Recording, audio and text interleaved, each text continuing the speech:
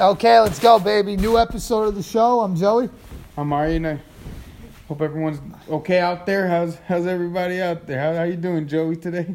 I'm doing well, man. I'm feeling good. I'm doing a lot better. In regards to the biggest news of the, I think the biggest sporting news in New York, I would say so. Yankees signing Gerrit Cole, the biggest contract for a pitcher in the history of baseball. Mm-hmm, which gets broken all the time, but right now it is, yes. Now, and we spoke about this on the show a few weeks back. I don't know when it was, and we said that I could see Gerrit Cole being a mistake for the Yankees to give him all this money. And when they had signed him, I was like, this is cool. But I wasn't like as fired up as I've been in the past and as much as people would normally be. But now I think about it, I like the move because at the end of the day, we're trying to win now. And, there's been a lot of disappointment over the years for Yankee standards, not winning a World Series this decade. They had success, and if you look at it from a regular team, but when you look at the Yankees, success is measured by championships, and they didn't win any championships this decade. They didn't make it to any championships this decade. So, I think I like the move overall. Well, right now, I'm it's like a 7 out of 10 for me. That's the way I'm looking at it. I know other Yankees fans that look at this as like they look at this as like a 10 out of 10. So for me, it's like a 7 out of 10. I don't understand, like, we're in the moment. The Yankees throughout our lifetime, as probably before our lifetime in the 80s and the 70s, they won a lot of summers and a lot of winters, and they've won a lot of falls. Obviously, you can't, and in our lifetime, we've only really celebrated one because we were babies and little kids when they were winning those 4 out of 5 in the 90s and first and the first year of the century. 2009 is the only one that I could really say how I felt it. Right. But I understand. So the Yankees won. I mean, they've won this winter, and they won last summer. They're going to win this summer again. But are they going to win the fall? And that's what's measured by in New York. So I do believe the Gerrit Cole sign is a great sign for now, but I'm not celebrating like a 10 out of 10. And everybody says, why? And I say, well, the years are going to be crazy. And everyone's like, but it's not your money. Who cares? It's not your money. I said, I don't care about the money. If he paid him $350 million for 5 years, I'm like, great. But it's 9 years. And then in 9 years from now, you're stuck. And everyone says, so they'll pay the luxury tax. The luxury tax is not a thing this is not George Steinbrenner anymore. He's not here anymore. George Steinbrenner, when he was alive, wouldn't mind doing these things like that. But now with these owners, they care about these things. Now they try to win more than other owners in baseball and in sports, but not to that same degree. Yeah. So they're not gonna, the way they eat up like long contracts is not the same way they used to, because even though they were competitive, that Ellsbury contract hurt them. Whether we like it or not, it hurt them. Yeah, it did. Obviously, it wasn't less than other teams. Yeah. If the Pittsburgh Pirates were stuck with Ellsbury, oh my God, they would be screwed. Yeah. But the Yankees were stuck with him, so it wasn't as big of a deal. But there were a lot of Yankee fans I've met all over New York, the subways, and they were drunk, whether they were sober or drunk, because a lot of Yankee fans are drunk, and watch out for these guys. But when they would be on this, would be like, man, this guy has a life, but fuck him because F him because he is screwing up the Yankees because they just can't spend whoever they want in the offseason. Yeah. And that's a thing. That's a real thing. Like in 5 years from now, we're gonna be like, why are we stuck with this guy? Probably will be like that, but it kind of reminds me of the CC contract. He had gotten he got signed around this point in his career. He was around 30, I think, and he was coming off a Cy Young in Cleveland. Then he went to Milwaukee. He was balling out, and they won a World Series that first year. But let's be real; those last 5, 6, 7 years of CeCe's deal have been rough. And they were very rough. Yeah, and you want to say he's better than CeCe? I mean, I don't even know about that, honestly. I don't even know just because was he better? Yeah, I think he's on that level. CeCe was definitely on that level. He was, yeah. He definitely was. And everyone looks at Gerrit Cole because we're in the moment now. So Gerrit Cole definitely was. We're just in the moment now. Gerrit Cole was really good this year, really good last year with the Houston Astros. But Garrett Cole and C. Sabathia are very comfortable in how good they were, like as far as the elite as status in the league. Yeah, I'm with you. No, I'm with you. Another thing, but I'm with you. Pitchers, a lot of them fall off in their 30s. This is definitely a questionable move. And you're right about the ownership. Since George Steinbrenner passed, they've had more of a conservative approach than George Steinbrenner did. And you could say that George Steinbrenner's lack of conservative approach hurt them in the 2000s, where he just kind of like, they stopped developing their core players, and it was just all. Well, Robert Scano wasn't. Well, he's really the only one though, because like it was, they were getting. There was no pitching really. Obviously, but Kevin Brown and right. Randy when he was older, Pavano. Right. So it was like nonstop with like just veterans and. But yeah, they have a lot more of a conservative approach to the Hal and what's the other Hank. Hal and Hank are the brothers. Yeah, they do. But that's what surprised me about this move, because they're really saying, you know what, we're going for it. I think the pressure from the fan base may also have influenced them to do this, because they haven't had the World Series for a while. I think it was you who told me this. This is the first decade since the 1910s that they haven't appeared in a World Series. I haven't appeared in it. It's really underrated, because even the 80s, when they were going through their weak time, they played the Dodgers in, I think, 81 it was, and they lost. But they haven't been in a World Series. They've been to the ALCS a few times, but never to the World Series. So that is something where I think the fan base they're impatient. But I like the move, because you know what, we got in a play. If everyone's healthy, you got in a playoff series, Garrett Cole, Masahiro Tanaka. Right now, it's a great move, and Luis Severino. Right. And the pen too. If they add Hader, which they're talking about asking Josh Hader, well, I'm a big fan of his. And I want Josh Hader so badly. Yeah, and then I really do. Is Chapman still? He's still in the contract? There. He's still Maybe there. He would be the closer. I don't know. Would he be? I guess he'd be the eighth. I don't know who would be the closer though. Then, but whatever, they worked that out. And they always gonna put together a pretty good pen. So I'm not like they can move around some. Maybe they could even trade some other guys. But I like the move overall, because you know what. Yeah, and then now we're going for it. And yeah, when you give these big 10-year deals, you're kind of accepting, I know it's 9 years, right? But you're kind of like accepting that at the later part of the deal, like the last 4 years, the back end, it's going to not be so strong. Whoever has had a good deal for 10 years throughout, like, it's, especially when you give a guy at 29 years old. But I'll say this. I know he officially never opted out. And I doubt it. I have no faith he's going to opt out. I believe it's less than a 5% chance he opts out after 5 years, Garrett Cole, because he has a 5-year option. But I'm saying this. CC Sabathia, remember, they redid his contract before he opted out. He was going to opt out. So if that's what he says to the Yankees should be like, go ahead. Just go. But obviously it's 5 years from now. We can't worry about that right now. So I think for 5 years, it's going to be a great move for five years. It's going to. I expect him to be an ace for 5 years, where the Yankees. Because remember, like in the playoffs, their pitching wasn't the one that killed them. But the fact is that in the playoffs, you don't want average pitching giving up 3 runs in 6 innings or 5 innings. Because the other team's pitchers are better, so you usually they're giving up 1 run in 5 innings, and you lose the game. You can't win the game like that. Yeah. So the Yankees want to have a ace where he could pitch 1 or 2 runs or less in 8 innings, 7 innings, or 8 innings, to give the bullpen a rest. That's one, and that's a big deal, and to give the hitting and less pressure on the hitters too. Yeah, because, I think the pitching actually was pretty good in this postseason. But, I like the bullpen stuff. But I feel like the Yankees, for a while, they've been missing that pitcher that, like they had it with Verlander and Cole this year. And not really Greinke so much this year, but to a lesser degree. Or the way Scherzer has it. Or just teams like that where it's like. Strasburg in the playoffs was insane. Yeah, Strasburg, give me the ball. And, like, we're I'm going to bring it home tonight.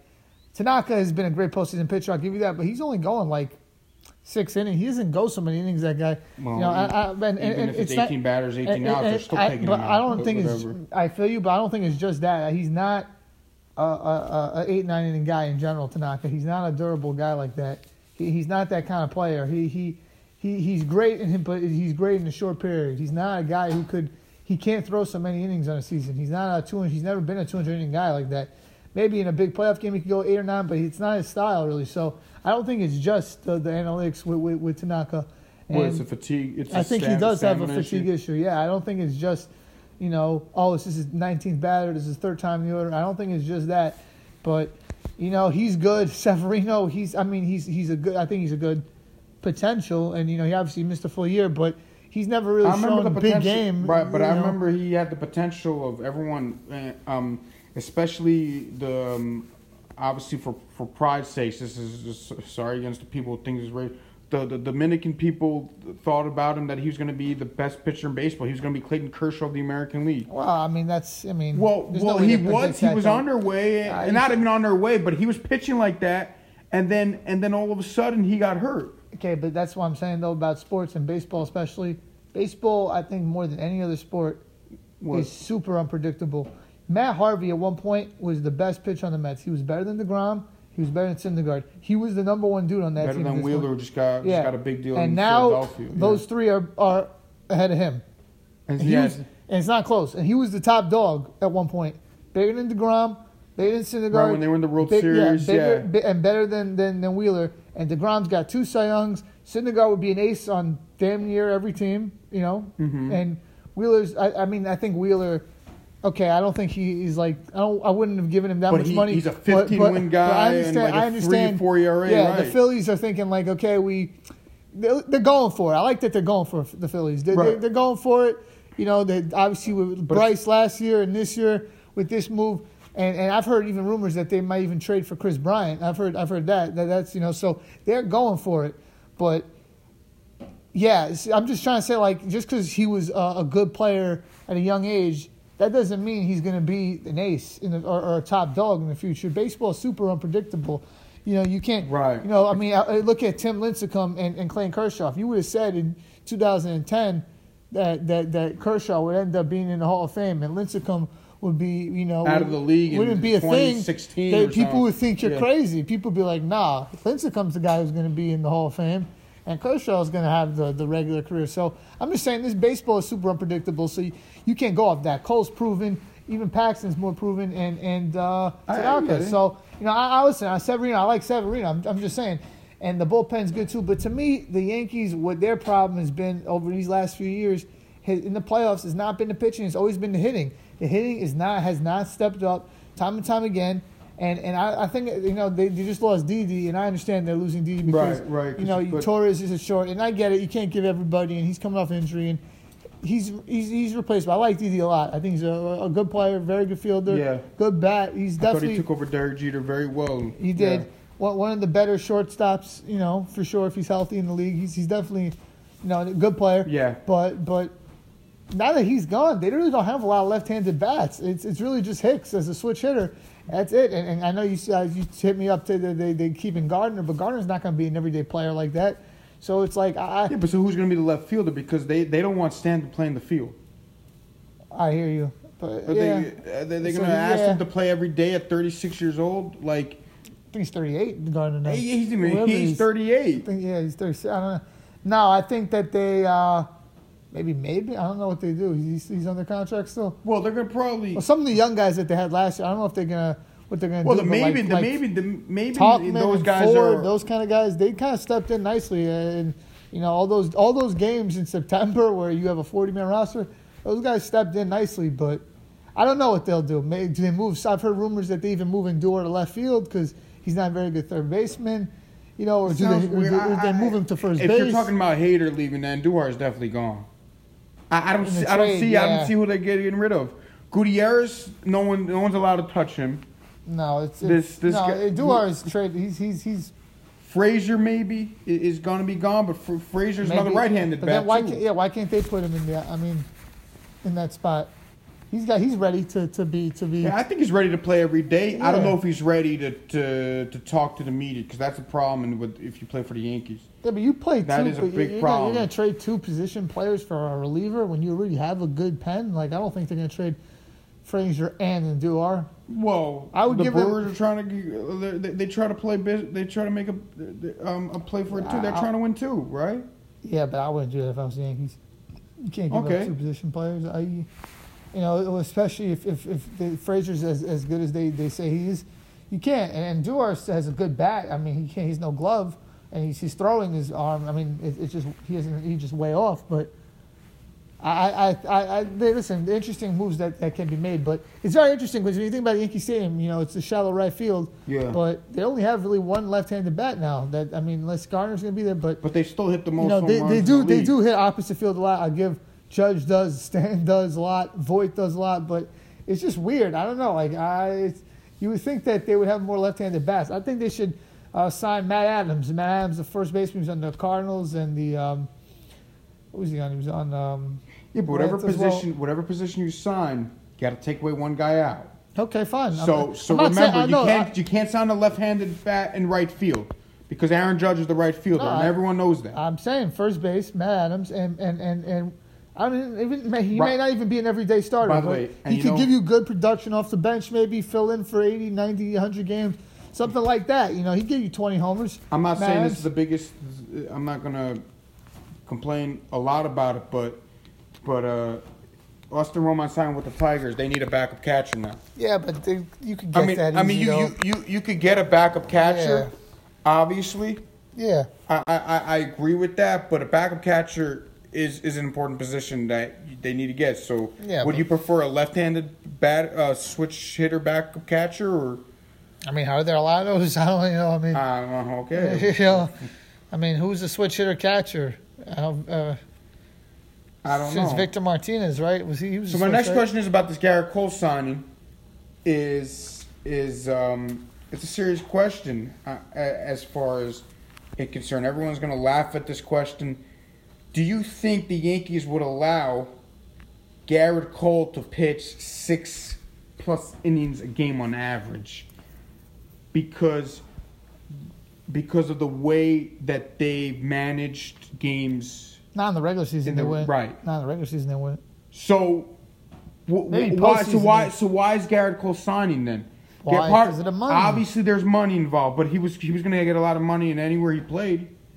Yeah, but they gave him the top dollar. He's like, let's go. I think that's all it came down to. I mean, do you think that he's looking at, how many innings should I throw? First of all, it doesn't make sense. I want to say this, though. I think he cares. He's saying he wants to get, the accolades because, the truth is when it comes to Cy Youngs and stuff, they look at how many innings you pitch. That is a fact. If you pitch 25 more innings, it's something, I do believe if I had to guess, I do believe they were talking about it with the pitching coach and the manager that we're going to let you pitch innings, but I don't believe how many years are they gonna But the truth is though, as the guy gets older, you don't want him pitching as many innings. Right, absolutely, I agree with you on that. So it's I don't blame them for that. It's okay, if you're looking at that, it's why would you want a guy and why would he want that?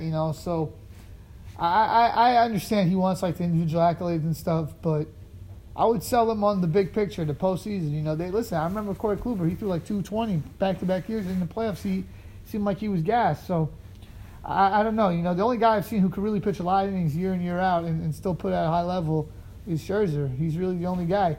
I mean, even this year he only pitched 170. Justin Verlander. I think Verlander too. I'll give you that. Yeah, those two. Yeah, I feel you. Yeah, but it's really not. By the way, Victor Martinez is a switch, but. Victor's not in the league. No, I know. I was looking because I was saying who's the last switch hitter that was really like that for a catcher.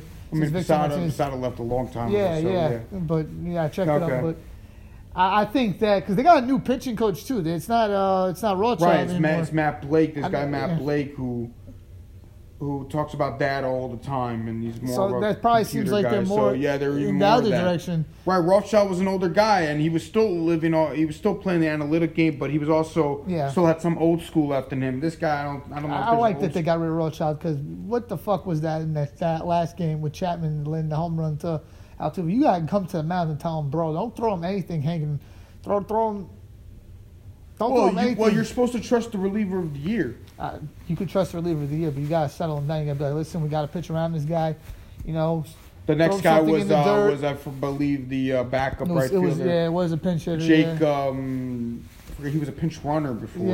Yeah. It wasn't the star. So, yeah, I think Listen, I'm happy with the Cole move, and listen. The Yankees are going to put together a good team, but like I said, it's the hitting. I want to see more moves to be made with the hitting, and it would have been crazy. I mean, there's no way they could possibly have afforded this. But imagine if they would have signed Rendon also. I mean, it would have been. And they could never do that though. That they would be able to get everybody. Right. And he went. I'm going to say this though. He went to the Angels. I think the Angels gave him too much. I'm going to say this, and I'm not. Well, what's crazy? Washington offered him the same contract during the playoffs, and he's like, "I'm going to test the market." So they're like, it was the same amount. It was $245. Or I heard it was $215. It was $245. It was $245. But they didn't offer him now. That they didn't. Now I don't think they weren't talking to him after the Strasburg got signed. Shout out to Scott Boras because this is all three of his guys. And Moustakas is too. Strasburg's also his guy. No, Strasburg, Moustakas too. Oh, Moustakas, but that was also a good deal. That would be if I was the agent, I would be happy. But for Scott Boras, it's like whatever. He's part of that. Yeah. He's had a great winter, but he's a lot of people. I think he's Arrieta too. Jake Arrieta. He has a lot of big time players. He had Bryce Harper. He had A-Rod back in the day. He's got a lot of big time players. Yes. Steven Strasburg, once he got signed, the Rendon to Washington was over. Right, I guess they just couldn't keep everybody. Right. I kind of hear that. I mean, I'm going to say this about Rendon. I've been a big Rendon fan for a few years. I think he was super underrated for years, but he's really only been like an elite player for a few years now. I think like 2 or 3. So, and he's already like 30. So, I think he. I trust a position player. I do also. I trust a position player more than I trust a pitcher when he hits the age of 30. No, I would agree, but I'm just saying he's not like. I think at third base, this year he was probably the best in the league at third, him or Bregman. But Bregman's 25, 26. How old is he? Young guy. Right, and he's already locked up there. Yeah, so. and you got Arenado's in the league. I mean, Houston's locked up all the Chris Bryant, players. If he comes back from the injury the same, I mean. He's a go. Don't get me wrong. He's you got Chapman in Oakland. I mean, he's a very good player, great glove, timely hitting. But I was just a little bit. I was a little surprised. Arenado is not as good. Is probably better than Rendon. That's what I'm saying. Yeah. So when you look at third baseman, it's like, I mean, I'll give Rendon one thing over Arenado. Big hitting. Arenado, he never gets a big hit. I mean, not never. He's only been in a few playoff series, but every time I see him up in a big game, 1-game playoff or whatever, they're in Colorado, he has never gotten a big hit. This guy Rendon always gets big hits, so I feel you on that. But he doesn't. Rendon doesn't have Arenado's glove. He doesn't, But shouts out to them for getting that money. That seemed a little high for me. I feel like, maybe they're like a little reactionary. And I'm gonna say this about the Angels. They got some players, some bats, some pieces, obviously, but they need better pitching if they're gonna compete. I don't care what anyone says. They need better pitching, And don't tell me Ohtani because you don't. Don't bring me that. Don't give me Don't give me that. Babe Ruth cannot play in today's game. Both ends. No. I mean, like obviously Babe Ruth can't play. Like if he was solely a hitter, he would hit 50 plus home runs every year in my mind. Yeah. But I mean, with Babe Ruth like pitching one game and then hitting the next game, it doesn't work anymore for 100 different reasons. And I think the main reason is that they X-ray these ball players after every week anyway. So then something's going to be broken. I wonder how hard they were throwing back then. I can't imagine they were throwing at the same heat. And I bet you it was slowing down when they're in the middle of the season and they were still pitching. Yeah, middle of games, middle innings. Because the doctors, right? They weren't like the pictures. Probably the pictures take forever. It wasn't like the way it is now. But it's. I'm happy with the move. I'm happy with the move. And we took him from a rival, so it's kind of like right now the Yankees have no excuse. They have the best team on paper now. They do. And they took away. They're still a great team, but obviously we don't know what will come down with suspensions. But and we already spoke about it. Go check out our previous episodes. What we said about that. Yeah. But as far as right now is concerned, the Yankees took the best team on paper and made them the best team on paper by taking away Garrett Cole and putting them on their team. No question. Yeah, I would like to see him just add some more bats. Maybe it was a good signing, but someone like that. I don't know. Everyone's contract situations, but I would like to see something like that. You know, where they could add. I don't know, not anyone big, but some kind of left-handed hitting. They wanted Bert to be that guy, but he stinks. No, he's not. He's not in the league officially right now. He's looking for a job. Yeah, so that's over. But Mr. Double Play, but maybe Scrooge Jeanette. He's a free agent. Someone like that. You know, I don't know, like someone like that where they could. I don't know how the salary cap the Yankees have. I don't know the whole situation, but it's very complex and sophisticated in baseball salary cap. There's the international cap. There's this cap. It's so interesting. There's the second cap. I think basketball is more simpler, and football is definitely more simpler. It's a tight cap where if you're over the cap, you forfeit in football, and that's it. No playing games here. You can't go over this amount. You can't play your players this amount, and that's it. Football you can't go over. Yeah. Right. But in basketball you can. But there's no like doubled. It's just a cap, and I think you have to pay 10 times for every dollar you go over. I thought it was 4 times. It was 4 times. Yeah, I don't know. I don't know exact number, but I think it's 4. Baseball, it's like if you go too much, it's this times. If you go this much, it's not the same. Baseball plays a sophisticated game in every category: pitching and hitting now, and in the cap too. Yeah. I'm excited, and shouts out to the Mets. They added Rick Porcello today. Yeah, it's not, obviously it's going to get overlooked when you talk about the Garrett Cole signing. Yeah, Cole and just other moves around. But the league. Met fans are going crazy because Brody Van Wagenen, they call him by his initials, BVW. They call him. Mm-hmm. But he said that the Mets have the deepest rotation in baseball. And the Met fans are going crazy that he didn't back his word by signing Porcello to a 1-year deal, which I don't understand. Like, what's the problem with that? Like, he obviously was saying that to defend his team. Now, obviously, he's the GM. Should he be saying things like that? No. It's a weird but thing. It wasn't. They have a good. I mean, they have a. But obviously, Wheeler just left, so you got to replace him now. Well, I guess that's the guy they're replacing with, but right. That they have a good rotation. But I think the problem with the Mets have a good team, but the division they're in is really good. I mean, Washington's still going to be really good. Philly's going to be really good, and Atlanta's Washington really lost their best hitter. Actually, second best hitter. Well, I'm going to say the second best hitter. I mean, him or Soto, fine, but they're still going to be a very good team. Washington and Atlanta and Philly. I mean, they're the fourth team. They're the fourth team in their division. But Atlanta's probably losing their third baseman as well. Josh Donaldson was. I mean, obviously they won the division the year before Atlanta without Donaldson. Yeah, but Donaldson's a big piece. He's a big piece, but they still got a lot. They got a lot in that. Obviously, they got a lot. They got a lot. Great center field, left fielder, right? Yeah. Ronald Acuna. They got a lot. I think the Mets are fourth in that.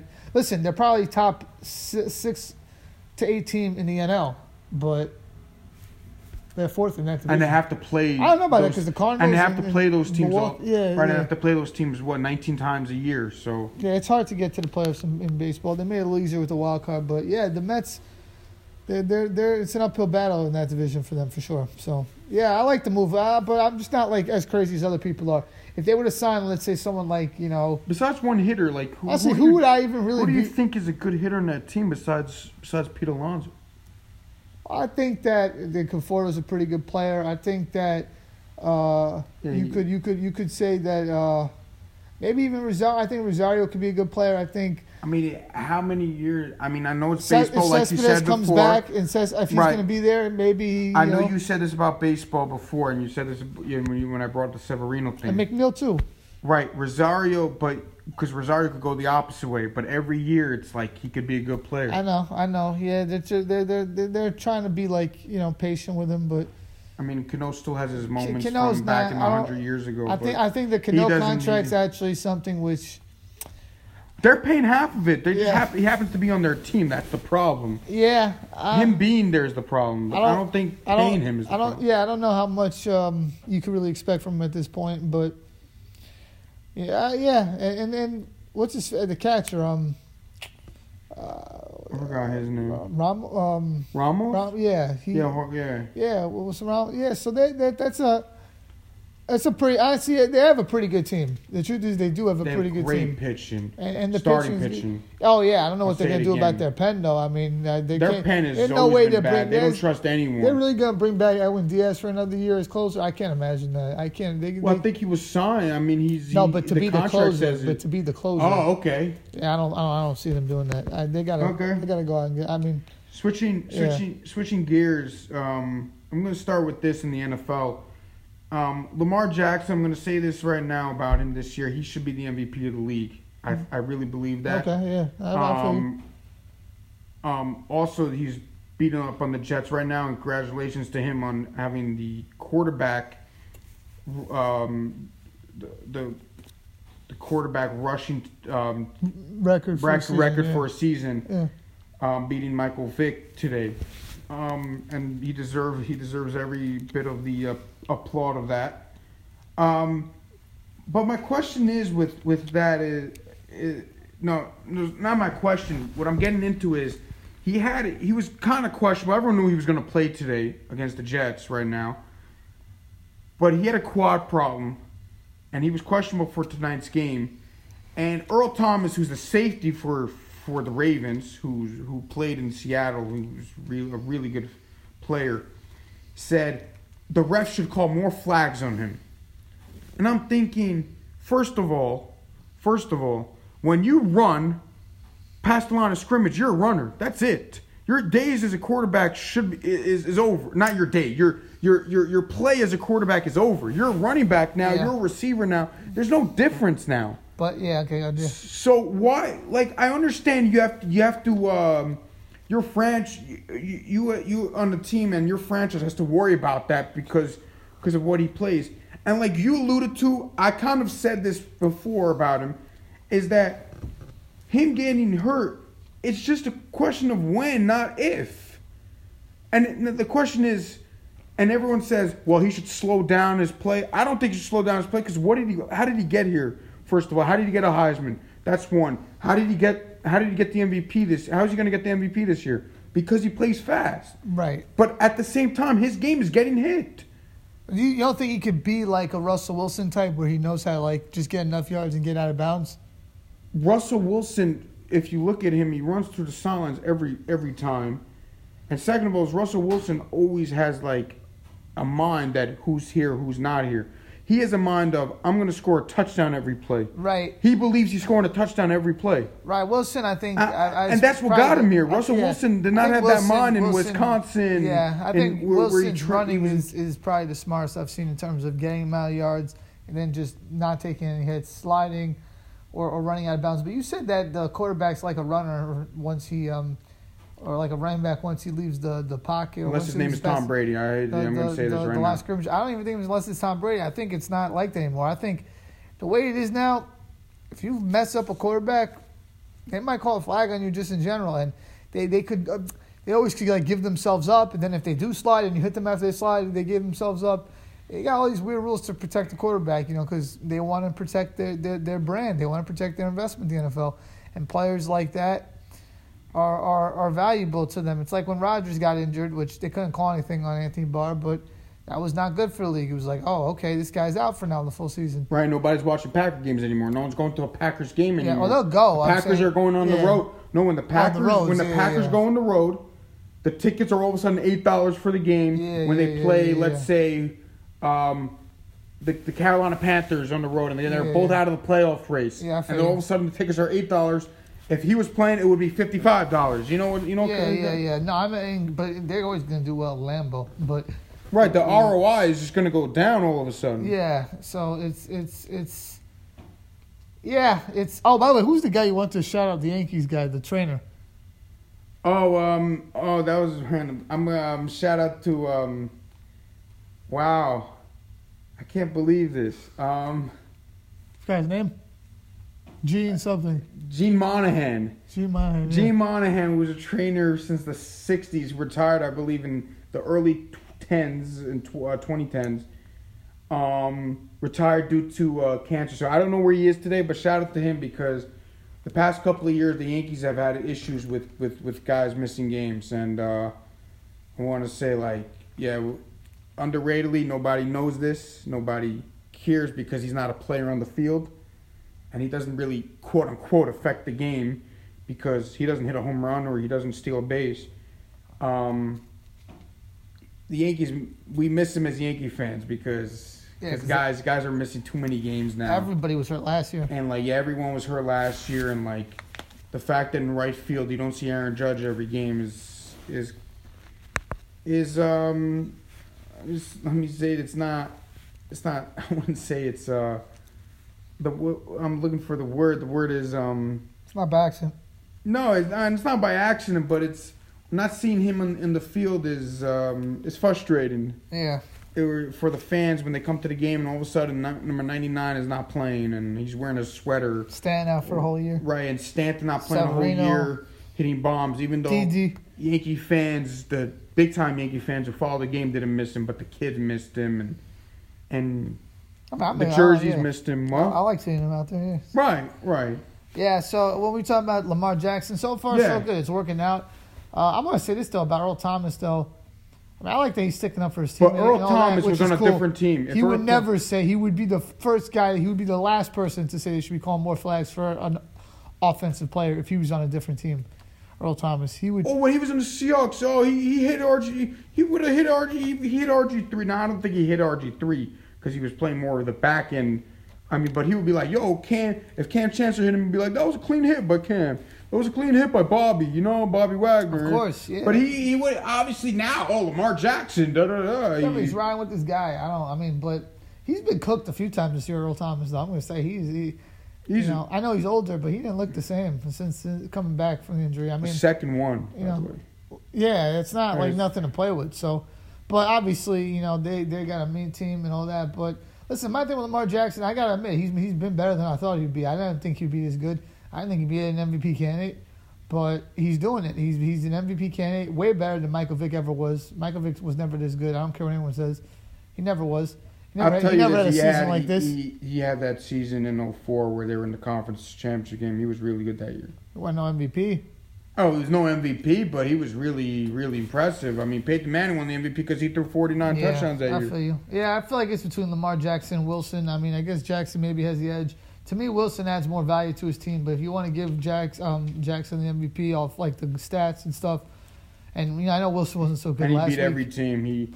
But I don't know if he beat every team, but he has the best record in the NFL right now. Yeah, so that's impressive. Part of it. That is impressive. No question. But yeah, you got to give him his credit. Do I think it's going to last long term? No, I still don't. But listen, Cam won MVP a few years ago too. Now he's not. I mean, where's he going to be next year? We don't even know. Nobody knows. So NFL is short, but listen, he if he could play more like Wilson, if he could do that kind of thing, then he could last for a long time, possibly. I do think that. Right.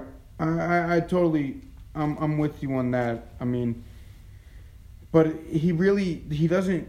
And when he throws the ball outside the numbers, like one and out, the announcers bring it up. They clearly want to make a point. Their point across and say, well, he just threw the ball outside the numbers. He doesn't throw the ball outside very much, and when he does, it's not the prettiest thing, and it's not the ugliest thing, but it's not the prettiest thing. That's not his forte. Right. He's not looking for that. He throws the ball to tight ends in the middle of the field, who are, by the way, only if they're wide open. And he goes for the home runs. Right. The Hollywood Brown in the middle of the field too. Which I give him that. He has a great arm. He's doing it. He's doing it well. I don't think it's the most accurate arm, but it's very good. It's very effective, and his strong suit is the run. Is the fact that he can run on the outside, and they do a great job. They establish a great run with on Ingram, the inside, and Ingram and Edwards. So right. They got a good listen. It reminds me of what they did in San Francisco with Gore and I don't remember who the back was. Was it Jacobs was the backup then? No. Brandon Jacobs was there for like 3 games when Gore and it was Kendall Hunter 32 right. It was Kendall Hunter and Kaepernick. And they had VD on the Bruce team. Miller as the fullback. They had Vernon Davis. And they didn't have the deep threats really. And by the way, when they're half a year, they had Delaney Walker was the backup tight end that year. Oh wow, he ended up being a starter. But right, then he ended up going to Tennessee. Did they have Ginn on that team? Ted Ginn was on that team. Yes, was you on had that team Ginn that being the made the deep threat, and you had Crabtree. So honestly, what they're doing is similar to that. He's better at it than Kaepernick was. That's really all it is. I mean, but it's similar. It's just I think he sees the field much better than Kaepernick did. Yeah, he does see the field. He sees so. the field pretty but well. He's a similar type player, and I think he's faster. But he's not as big. But Kaepernick got a cannon, bro. No, Kaepernick did have a cannon. You know, like you can't take that from him. But He had a cannon. Kaepernick, I thought was really good. I mean, I thought he was decently accurate, but you didn't see the thing if there was like a safety that's playing in a spot, and he would never see that guy. He's a one read guy. He's a one read guy. And it was like, yo, why did you just throw? When he threw that interception in the conference championship to Cam Chancellor, the first one, yeah, the last one was just a good play. The last one was a great play. Yeah. But when he threw that Cam Chancellor, you're like, what was that? That was terrible. And he did that a couple of times. Yeah, that was terrible. Yeah, listen, I'm not going to be a hater. I don't think Lamar does that. No, I don't either. He sees that safety sitting. He sees that linebacker sitting. Yeah, he's very good at that. Yeah, but I'm just going to say, I mean, this is not just for Lamar Jackson. He's been very good this year and all that, but all these young quarterbacks in general, I want to see them in the playoffs. How he reacts. I want to see how he reacts down like 10 in the playoff game or something like that. I thought he was down. He was down a lot last year against San Diego. I know he was young. It was not as much tape as it is now, but it's still. Yeah, but he was. I mean, he was pretty bad in that game to start out, though. Right to get behind. But I'm not. You're a rookie. I'm not gonna go crazy about that. Okay, so I'm not gonna put that. Talking about the NFL and talking about the best record in the league, the 49ers Saints game. You watched that game? Yeah, I saw a lot of it. Yeah, of course. Yeah, and it was a lot of trickery. It was a lot of. I didn't expect that game to be that high scoring. I was very surprised at how high scoring. I was very surprised. And Drew Brees is 41, and he's still and they got some points good up. Points up like that. Yeah, he was really good in that game, and Michael Thomas has been the best receiver in the NFL this year, and I was surprised because the 49ers have a really good defense, and they do too, the Saints. I think that the Saints are the best team in the NFL, though, in terms of player for player, position for position. I do think that even though they lost this game, I do think that. And you're talking about like 1-on-1, one this guy, one that guy. Yeah. Just if you go position for position, I think they're the top, and it really comes down to Brees, how he's going to be. Yeah, I lost this game by the way. I was whatever, okay, but you want this to be the NFC Championship game as a fan? Yeah. Yeah, me too. Yeah. These are the two best teams in the NFC. I think Seattle is probably a little bit. By the way, what's with this Jimmy G that people don't like? Is it because of that porn star? I don't know. No, I mean like that was interesting. He's played well time and time again. Jimmy G stepped up, did what he had to do. Oh, I mean, the only knock on Jimmy G, I mean, it's not really. I mean, I wouldn't say a major knock, but he's not great under pressure. I don't mean under pressure like mental pressure. I mean like quarterback pass rush pressure. Yeah, he's not great with that. Like, he could improve in that, but Jimmy G is one of the top. He knows the blitz is coming, but his interceptions are. He gets rattled a little bit. He doesn't take care of the ball like Tom Brady did back in his heyday. Yeah. He's not taking care of the ball like that. He does throw picks. Interesting throws to the other team sometimes. He seems to get like a little like panicky like when like the pressure comes and like there's like if there's like a few like if he gets like sacked on one play or like then like the next time he's like very like he gets like a little bit like jittery. I don't know what the right word is, but jittery is a good word. It's not. That's the only thing, but he's damn good. I mean, he's been a top 10 quarterback in the league this year. I mean, how could you say he's not? I mean, unless you. I mean, I'm thinking in my head, he's been top 12, top 10. He's I mean, and you could argue he's minor case for MVP. I don't think he's a big case, but no, he should be in the ballot, but I don't think he should get a first place vote. Yeah. I want first place vote should go to him, but he should be on the ballot. It should be like the candidates, and it should be like, oh, he's on the board. That's pretty interesting. Okay, we'll check for Lamar Jackson or Russell Wilson. Yeah, I would agree. So yeah, I actually think those are the two best, and the Ravens. I guess those are the three best teams right now in the league. Yeah. If I'm a fan, I do want to see Lamar in the Super Bowl. I want to see the Niners, the Niners Ravens in the Super Bowl as a fan. Yeah. The rematch from this year. Yeah, Patrick Mahomes. I mean, He was good in both playoff games also. Right. Good. I want to. What all fans want to see is, and we don't want to see the Texans because we don't know what we're getting from them. One week they get blown out and they score 3 points, and that was pathetic this past week. By the way, that was pathetic. Yeah, I don't think they're going to be you can't do that. Playoffs. I don't think can't do that. They're not good enough defense to be in the play. Even Kansas City, I think is. They're too inconsistent, Houston. I don't. As a team, they're inconsistent. Yeah, it's not just one side. I don't. I mean, they're not a good defense unless they play Tom Brady. Let's be honest here. Let's be honest, though. I don't want to see the Patriots in another one of these. I don't want to see it.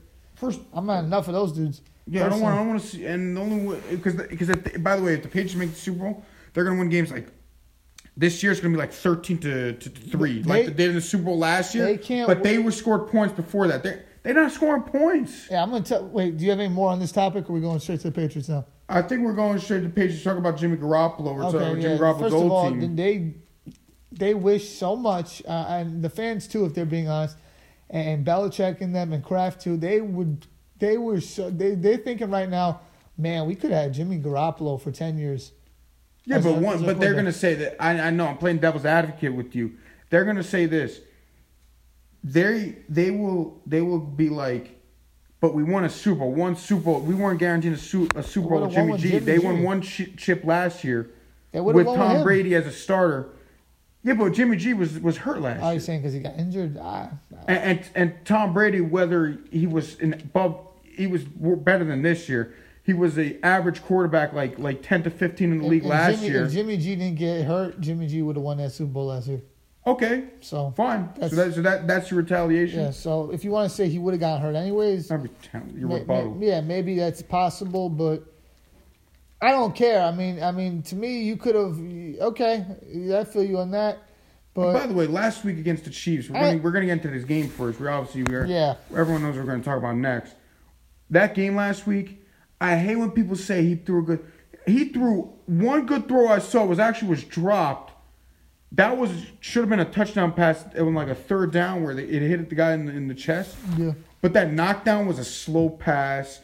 That fourth down. Yeah, that was like the old guy would have mustered that in. That's a touchdown. No, I think that was just good coverage. I don't think. Yeah. It was good coverage because the ball was slow. Okay, good. Yeah. Okay. Once they got down. And stop with the pass interference. Those were pass interference calls. Those were not good football throws. They were not accurate throws. No, he saw there was pass interference on the play, so he threw it. He's very smart. He's very intelligent. He's a very astute quarterback. But the problem is, he doesn't throw an accurate ball. No, he should be when there's one-on-one in the middle of the field with the guy, the defenders, the secondary in today's game are saying, yo, just don't make sure he's not wide open. Back then, one-on-one in the middle of the field, Tom Brady, forget about it. It's a touchdown. Yeah, he could be a good QB coach, but he's not a good quarterback. And you know he's not a good quarterback. Once they got down 10 points in that game on Sunday versus the Chiefs, I'm like, this game's over. He can't come back from down 10. But then they blocked the punt. Yeah, right. And the only way they can come back down from 10 is if their defense scores or their defense just sets them up in great position. And even if the defense sets them up in great position, they're probably only getting 3. They're not getting 7 with when they don't trust the quarterback too much? When they put trickery 3 or 4 times a game. Of course. They put a running back pass. They threw a flea flicker. That was a touchdown, by the way, because the other team was fooled. They didn't know what was going on. When they put trickery 3 or 4 times a game, then you're like, oh, we really don't trust anyone. Yeah, and I want to go in on this Tom Brady thing right now, and we do this every week, and I'm gonna say this right now. Tom Brady is even worse than I thought he was. You know that last week I was like, oh, he's very bad. No joke right now. This is no bullshit, no nothing. He stinks right now. And you gave your list of the top 20, or whatever, not 20, the guys that were better than him. There are other guys that are better than him. And you know how you know Tom Brady's not any good? This is how teams play the Patriots. They stuff up the box and they make him throw the ball. They say, we're going to give you one-on-one coverage. They're daring Tom Brady. Beat us. And he can't do it. And this year, their running game has been down this year. And because they're putting more guys in the box. Last year, they were top 5 in rushing. Now they're like 20th in rushing or something like that because they're taking away the run game. You know, that's the bottom line. And they're daring him to beat them one-on-one. He cannot do it. He's number one in the whole entire NFL in passes attempted. Let me repeat that. He's number one in the NFL in passes attempted. Why would they want to have a QB number one in passes attempted if you're playing with the lead most of the time, which they are, and you're a 42-year-old QB who doesn't have the weapons? Why would they want to do that, New England? Because they're playing them one-on-one on the outside. They're daring him, beat us, and he can't do it. He's number one in passes attempted. He's I think he's 30th in yards per attempt, or is it 29th in yards per attempt? And I think he's 30th in completion percentage. So he's passing the most in the whole league. He's not throwing very far because his yards per attempt is 29th in the league, and his completion percentage is 30. And don't tell me the weapons, because I'm tired of the weapons. That was the same short weapon last year, James White, who was catching those balls. And but all of a sudden he's not good anymore. Michelle and Burkhead. Obviously they lost Gronkowski. I'll give you that. But and don't tell me Josh Gordon. Josh Gordon wasn't a thing. He wasn't a thing. He wasn't like a thing. And don't tell me about Antonio Brown, because he wasn't either supposed to be a thing. You know, Edelman's he'll give you 80 yards in that game. Yes, Edelman leads league in drops. He's also declining himself. Yes, but I remember them trading for Sanu at the deadline. People were like, "All right, he's got a piece now." No, nope. No. And by the way, another guy who we gotta say is better than Tom Brady is Jameis Winston on Tampa Bay. And I'm gonna say this right now: I was a big Jameis Winston critic. I used to make fun of him a lot on Twitter and this, that. But watching Sam Darnold play these last 2 years, I understand it with Winston. He does throw a lot of interceptions. Yes, there's no question about it. He's second in the league in interceptions. No, first in the league in interceptions this year. But he's second in passes attempted behind Tom Brady. He's eighth in yards per attempt. Not like Tom Brady. He's eighth in yards per attempt. He's second. Mike Evans having a great year. Yeah, and so is Godwin. And he's second in attempts. He's second in yards, and he's second in touchdowns. And he threw 456 versus the Colts the other game. And he led a huge comeback. Tom Brady is not capable. There was another comeback against the Giants where they missed the field goal. Yeah, and they're 6-7 this year. They could have been 7-6 with that one versus the Giants. They don't have a great defense. They don't have much of a running game. They don't have the greatest line. They have two good receivers. I'll give you that. But there's no way Tom Brady could have thrown for 456 versus that Colts team and led his team back from a comeback like that. Jameis Winston's underrated. He's having a good season this year, and he's better than a lot of guys that people think are better than him. He's better than Derek Carr. He's better than Jacoby Brissett. He's better than Baker Mayfield. He's better than Josh Allen. He's better than Sam Darnold. He's better than Jared Goff this season. I don't care what people say. He's better than Tom Brady this season. He's better than Carson Wentz this season. Yeah. This man's had a damn good year, and they should resign him. They should resign him. Not to Aaron Rodgers money, Russell Wilson deal, nothing like that. Money, no. But something similar. I don't know about Kirk. I think Kirk Cousins has shown proven more. But a 2-year deal. But we're not talking about because Kirk Cousins got the money. We're talking about that money that Kirk Cousins got. Should he get that? Because it does take up a lot in your cap. Yeah. That's what we're talking about. I think they should try to sign him. Because Carson Wentz got this, he should get it. No, that's not the point. I'm saying I think Kirk Cousins is a little bit. You get what I'm saying? Yeah, you understand? Yeah. I think Kirk Cousins is a level above him because Kirk Cousins has been consistent for 5 years now. Okay. And by the way, he's having a No, but you're talking about better on the field now. Because remember, he's a free agent now. Right. Yeah. Jameis Winston is a free agent.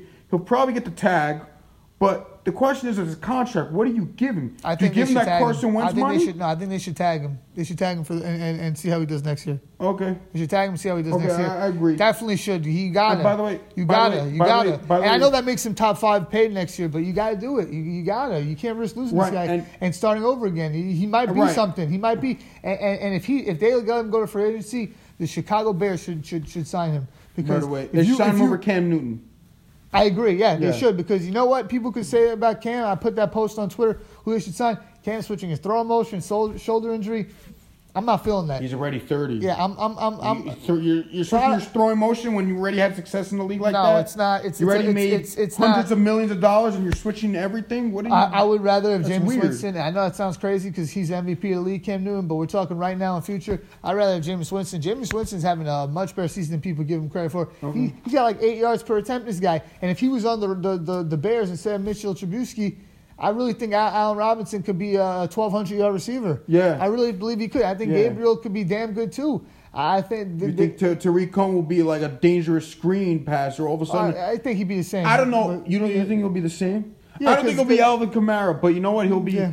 Everyone will be like. it would open the field. It would open the field, Yeah. and everybody would be like, "Wow!" They throw screens to this. They throw screens to Cohen. They could throw the ball to Robinson on the outside. They could throw the ball to Gabriel deep and in the middle field. Yeah. Now Winston. I'm gonna say this. I was a big critic of Winston. I was making fun of him. I was saying Mariota was better than him, which I don't think that anymore. And I was saying he's never going to be anything. Mariota's not playing. Watching Donald play these last few years, and especially this year, I had a revelation this week. Winston is better than people think. And that first pass of the game this week versus Indianapolis, I think he got picked off. But, he does it a lot. But he led a huge comeback. Yeah, he did. And you got the good outweighs the bad. It does. And he reminded me of Favre. Favre had a lot of picks, but yes, he Favre did. did a lot of good stuff. And he had a lot of stupid picks, but so because you he was a lovable guy, so everyone loved the guy. But this guy Winston, I got to give it to him. He But and the reason why I was also so because I watch the Jets every week, obviously, because that's my team. I don't see every play of every Tampa Bay game, so a lot of games I don't see. You look at the stats like, oh, this guy threw 3 picks, or oh, this guy, he's never going to win anything. But then you're like, wow, I was watching like some of that one versus Indianapolis and other games this year. I'm like, this guy's having a good year, man. He's second in yards. No one even talks about that. He's second in touchdowns. He's second in yards behind Dak Prescott. And he's second in attempts. He's 8 yards per attempt. That's he's first in picks, but I don't think that. I think that is a thing. That is a problem. Like no, it's a problem, but I'm just saying, like Brett Favre had years like this in his prime, Right. So we got to be real. Yes. By the way, well, you talk about he's better. He's better than a lot of guys. Let's go back to the Patriots. By the way, the Patriots fans who complain about the refs. I want you to say, "Welcome to the other side, my friends. Welcome to the other side." And shut up about the refs don't like you because the tripping penalty against Dallas twice was stupid because it wasn't even like close to a good call. It was moronic, those calls. Yeah, bad calls happen every game. Okay, but bad calls happen, not tripping bad calls. And then 2, the Jesse James touchdown was reviewed. That was a bad call. The tuck rule. Welcome to the other side, my friends. Now be quiet. I don't know about the Jesse James. I don't know what the rule is. Okay, the Jesse James was interesting. Yeah, I don't know. So stop it. Welcome to the other Miles side. Jack on Jacksonville a few years ago in the championship game, where he knocked down. They ruled the fumble dead. It would have been returned for a touchdown in the fourth quarter. They would have been up 17, Jacksonville, in the fourth quarter. Instead, they're only up 10. Would they have come back down from 17 in the championship game? Probably not. That was a championship game? It was the AFC championship game. Oh, right, that game. Yeah. That Blake Bortles was, Yeah, so they've had a lot of good fortune. What do you think about people saying that they should expand the amount of challenges the team gets? Hell no. Okay. No, human error is a part of the game. Why are we making? What are we doing with too much challenges? Well, we're already stopping the play every. We're already have too many commercials. Scoring. We already have too many commercials. Yeah. We already have every scoring play is reviewed. Every turnover is reviewed also. Every turnover and touchdowns reviewed. No, there are bad calls in the game. That's a part of the game, and the Patriots cannot be on every single fortune on the good side. Okay, they're always on the good side. Okay, but up next, right now, we're going to talk about the good side of the Patriots. We're going to talk about what they did again. And they did the Spygate thing again. Oh, I forgot. And you know what they did? There was a game, Cincinnati versus Cleveland this week. Yeah. In Cleveland. But the Patriots are playing the Bengals this coming up Sunday. So a lot of teams do, they bring scouts to the other team, to the game and see what the other team does. And they try to scout the other team to have an advantage. And they had cameras on the other side again, on the sideline once again. Spygate. And they had, of course, Patriot style. They had Bruins. Everybody had a Bruins sweater, not a Patriot sweater with cameras. And they asked these guys, what do they work for? They go, Kraft Productions. They even said it. These kids said But what exactly, so I'm not understanding though, what exactly did they do that was illegal? Because... Okay, first of all... Because they're allowed to be at this game, according to that. They were taping signals of the other team. So what are you allowed to tape? You're allowed to tape the game, but you're allowed to tape the game from the top. Got all 22 You can't do it They can't just buy the all-22 camera from the NFL package. They have to go there to the game. I guess because it's New England, they're looking for every advantage they can. And everyone's trying to make sure, like, Zach Taylor's a first-year head coach, so they don't know his signals. They never played Zach Taylor yet. Zach Taylor, Cincinnati for years, had Marvin Lewis. So the Patriots, Marvin Lewis was there for many years. So the Patriots and every team knew Marvin Lewis was going to do this. He was going to do that because it's Marvin Lewis tendencies. But now, who would Zach Taylor's tendencies? Even though they won one game, obviously it was against the Jets. Yeah. But they won one game That's only. also the response that like people would think, like, would they really do this for the Bengals? But yeah, because they're trying to get an advantage. They need to win to get home field. So who said they weren't doing this against Kansas City? People look at like, oh, they Cincinnati, they're not so good. But they're looking at like, we need home field. And this is a team that's done it before. We killed the Astros. Oh, they're cheating. We killed the Astros, but this is the first time they got caught. Yep. So I say this: if you get caught one time, and that's why we said trouble, the punishment's got to be big because a first round pick only. Who cares? Let's do it again. So what do you think they should give if they should they get? Bill Belichick should be suspended for a year, just like Sean Payton was, because Sean Payton said he didn't know anything about the bounty gate. Yeah. But they're like, but you're in charge. You're supposed to know everything. Every player that played for Bill Belichick says he knows everything in the building. He knows what's happening. Whatever in the building, he knows. Too, also. He's the GM as well. Yeah. So he knows who's on the team. He knows how much they get paid. He knows if they showed up 5 minutes late or 2 minutes late. He kicked Darrelle Revis out one time for being 20 minutes late to practice one day. He sent him home. Yeah, but that's a coaching thing, yeah. No. First off, I get that coaches know if a guy's 20 minutes late. But a lot of times, they're in defensive meetings. Coaches are defensive coaches. They're in the defensive meetings, and a lot of times coaches are in the offensive meetings. Because they're offensive coaches. AKA Sean McVay is an offensive coach, right. So he's not in a lot of defensive meetings. Right, Sean Belichick McVay wouldn't be in the offensive ones. But Belichick, he knows what's going on in every meeting because that's Bill Belichick. He asks everybody what happened here. He knows the scouting departments. He knows every single worker that's working for him. And Bill Belichick says this time, it had nothing to do with us. Get out of here. He should be suspended for a whole year because it's enough. It's enough cheating. And if somebody says to me, ask me a question, who's the best coach to ever play the game, to ever coach the game? NFL, yeah. I would say Bill Belichick. Yeah. But if they say no, I say why? He goes, because he's a cheater. I got no rebuttal anymore. Yeah. This guy's done it again and again. And don't tell me this. By the way, I think he's culpable to the Deflategate too. Okay. I'm calling him out for that too because this happened again. The Deflategate, he said he didn't know about it. Yes, he did because he knows everything. This guy knows everything. Do you think he knew about Julian Edelman's PED use? PED use is a private thing during the offseason. Okay. That guys are not with the team and they're training by themselves. He doesn't know if the guys. Julian Edelman went to Israel. I don't know if he knew he was in Israel. Okay. I mean, Kraft, so whatever. I guess he did know, but yeah, but he didn't know personal stuff. He didn't know like personal stuff. If like a guy went to Italy for 2 weeks, he doesn't know that. He doesn't know because that's not. He doesn't care about that, but he cares about if guys are at training camp. Guys are why weren't they at practice? Why weren't they at voluntary mini camps even? So he would be like, "Where's everybody?"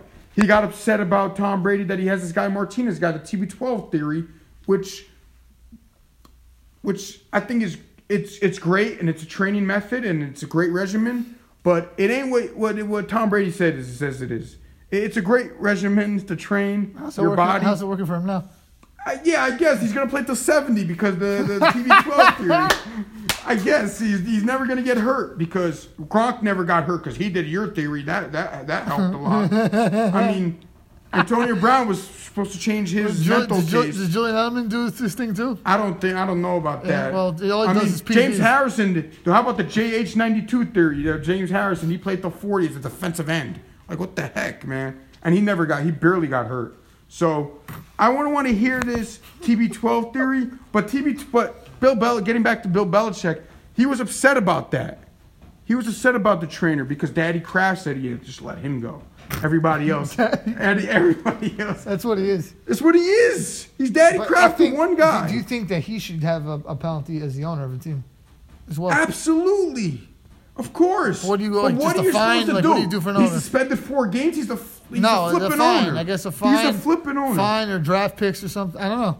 I Belichick for you. say 3 draft picks. 3 picks. 3 picks in football. That's First, a ton. second, and third. First, second, and third gone, gone. By the way, and I'm just gonna say this: if New England traded for one, first, second, or third round, they don't get it. The other team gets it back. That's what I say too. That's what I say too. Yeah. So let's say they get a player in their team like Jamie Collins when he was traded to Cleveland. they could just miss I it. think they already had that pick. I'm Just not take it away the sure. next year. No, they give it back to Cleveland. Let's say Okay, they traded fine. a player to Cleveland for a 3rd round pick. Cleveland gets back that pick. New England gets no picks. Yeah. That's what I do, and and the NFL is obviously going to let it go. Is going to finish the season and let it go through the season because they don't want to make it a big deal. But you were hard on Brady, Goodell, which I respected, but I didn't respect the fact. That's a story for another day. I didn't respect the fact that once the ruling was that he was innocent, quote unquote, that he just didn't care. Yeah. But the fact is, I respected the fact that Tom Brady was suspended because he said, "I don't care if it's Tom Brady. He's not above the law." Right.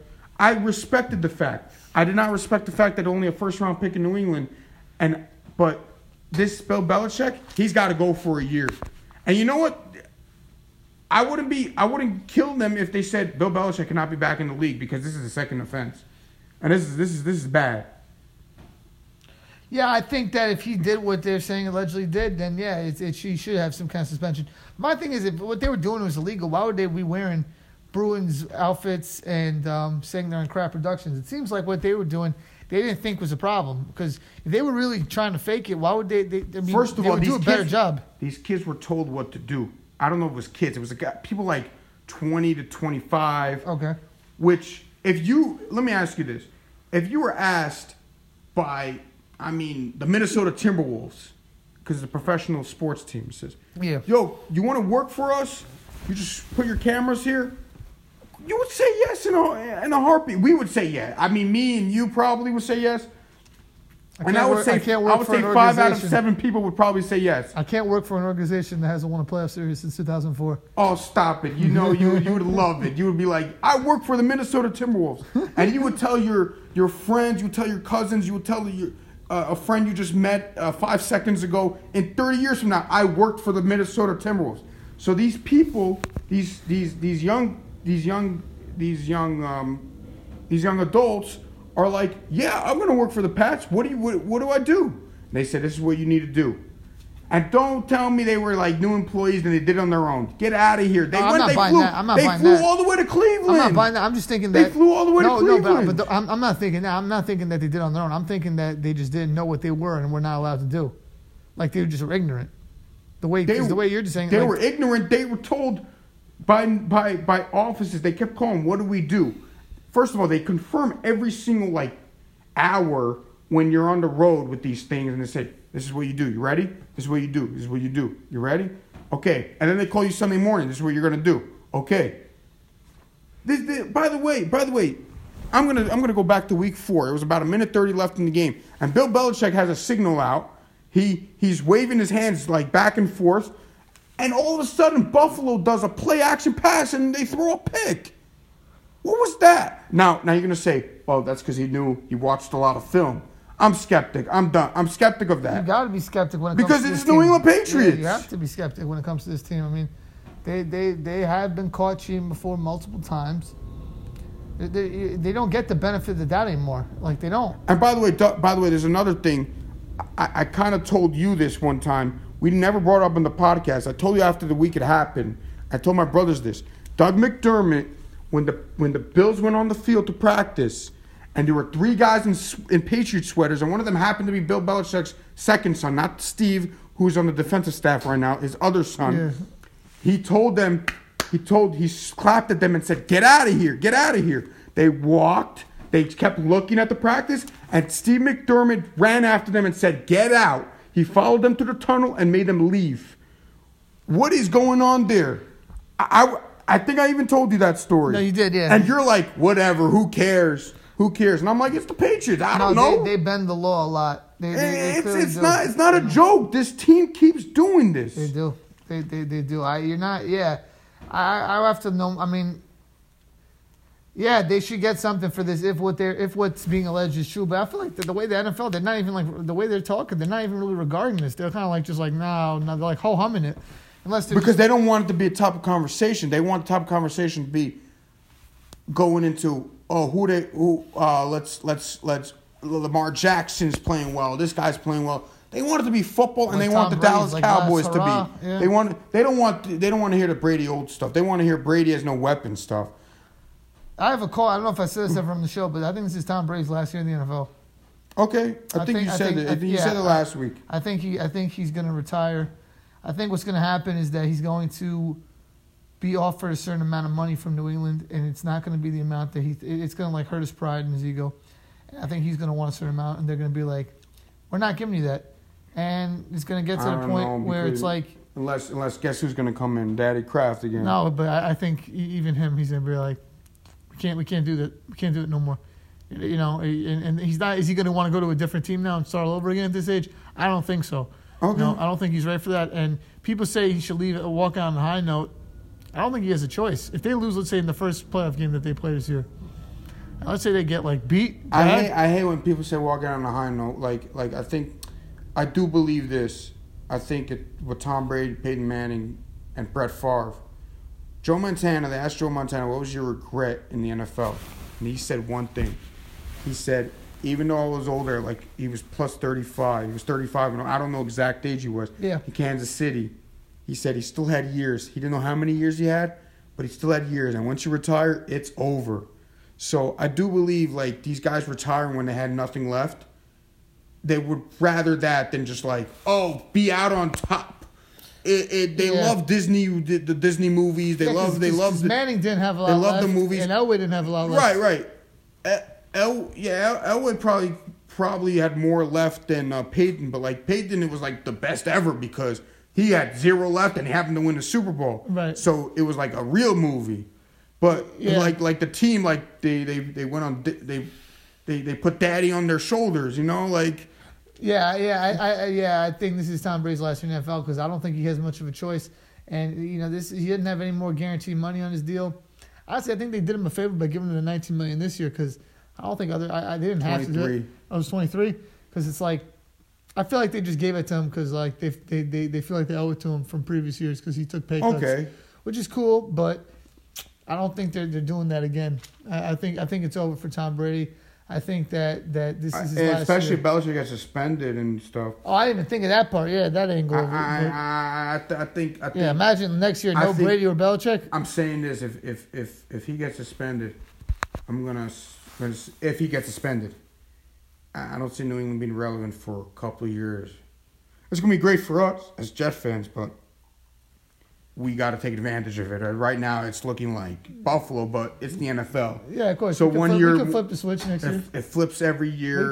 We could. San Francisco was a 4-win team last year. Yeah. They got Nick Bosa as a second pick overall because they were bad. Hey, listen, we improved this year. We won 5 games. We only won 4 last year, so we've improved so far. I mean, it's funny. It is funny. You're saying that as a joke, but remember.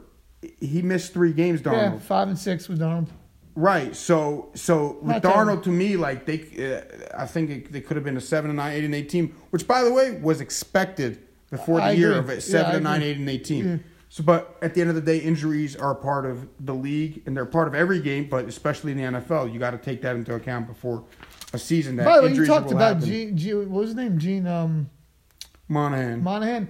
Who the fuck is is in the Jets training staff? Is it Gase or is it the training? Because their whole team's been hurt this year. I don't know. I don't know much because they don't have a legendary trainer. Yeah, they've been Mosley and Avery. This is not Avery had a fluke injury, Vidi and for the Lakers. Yeah, so the Jets have been banged up everywhere. It's like, they might have a problem with their training staff too. But I don't know. What we got next? I'm gonna say this about Derrick Henry. This guy is a second in the league in rushing behind Nick Chubb. This guy was a Heisman Trophy winner in Alabama.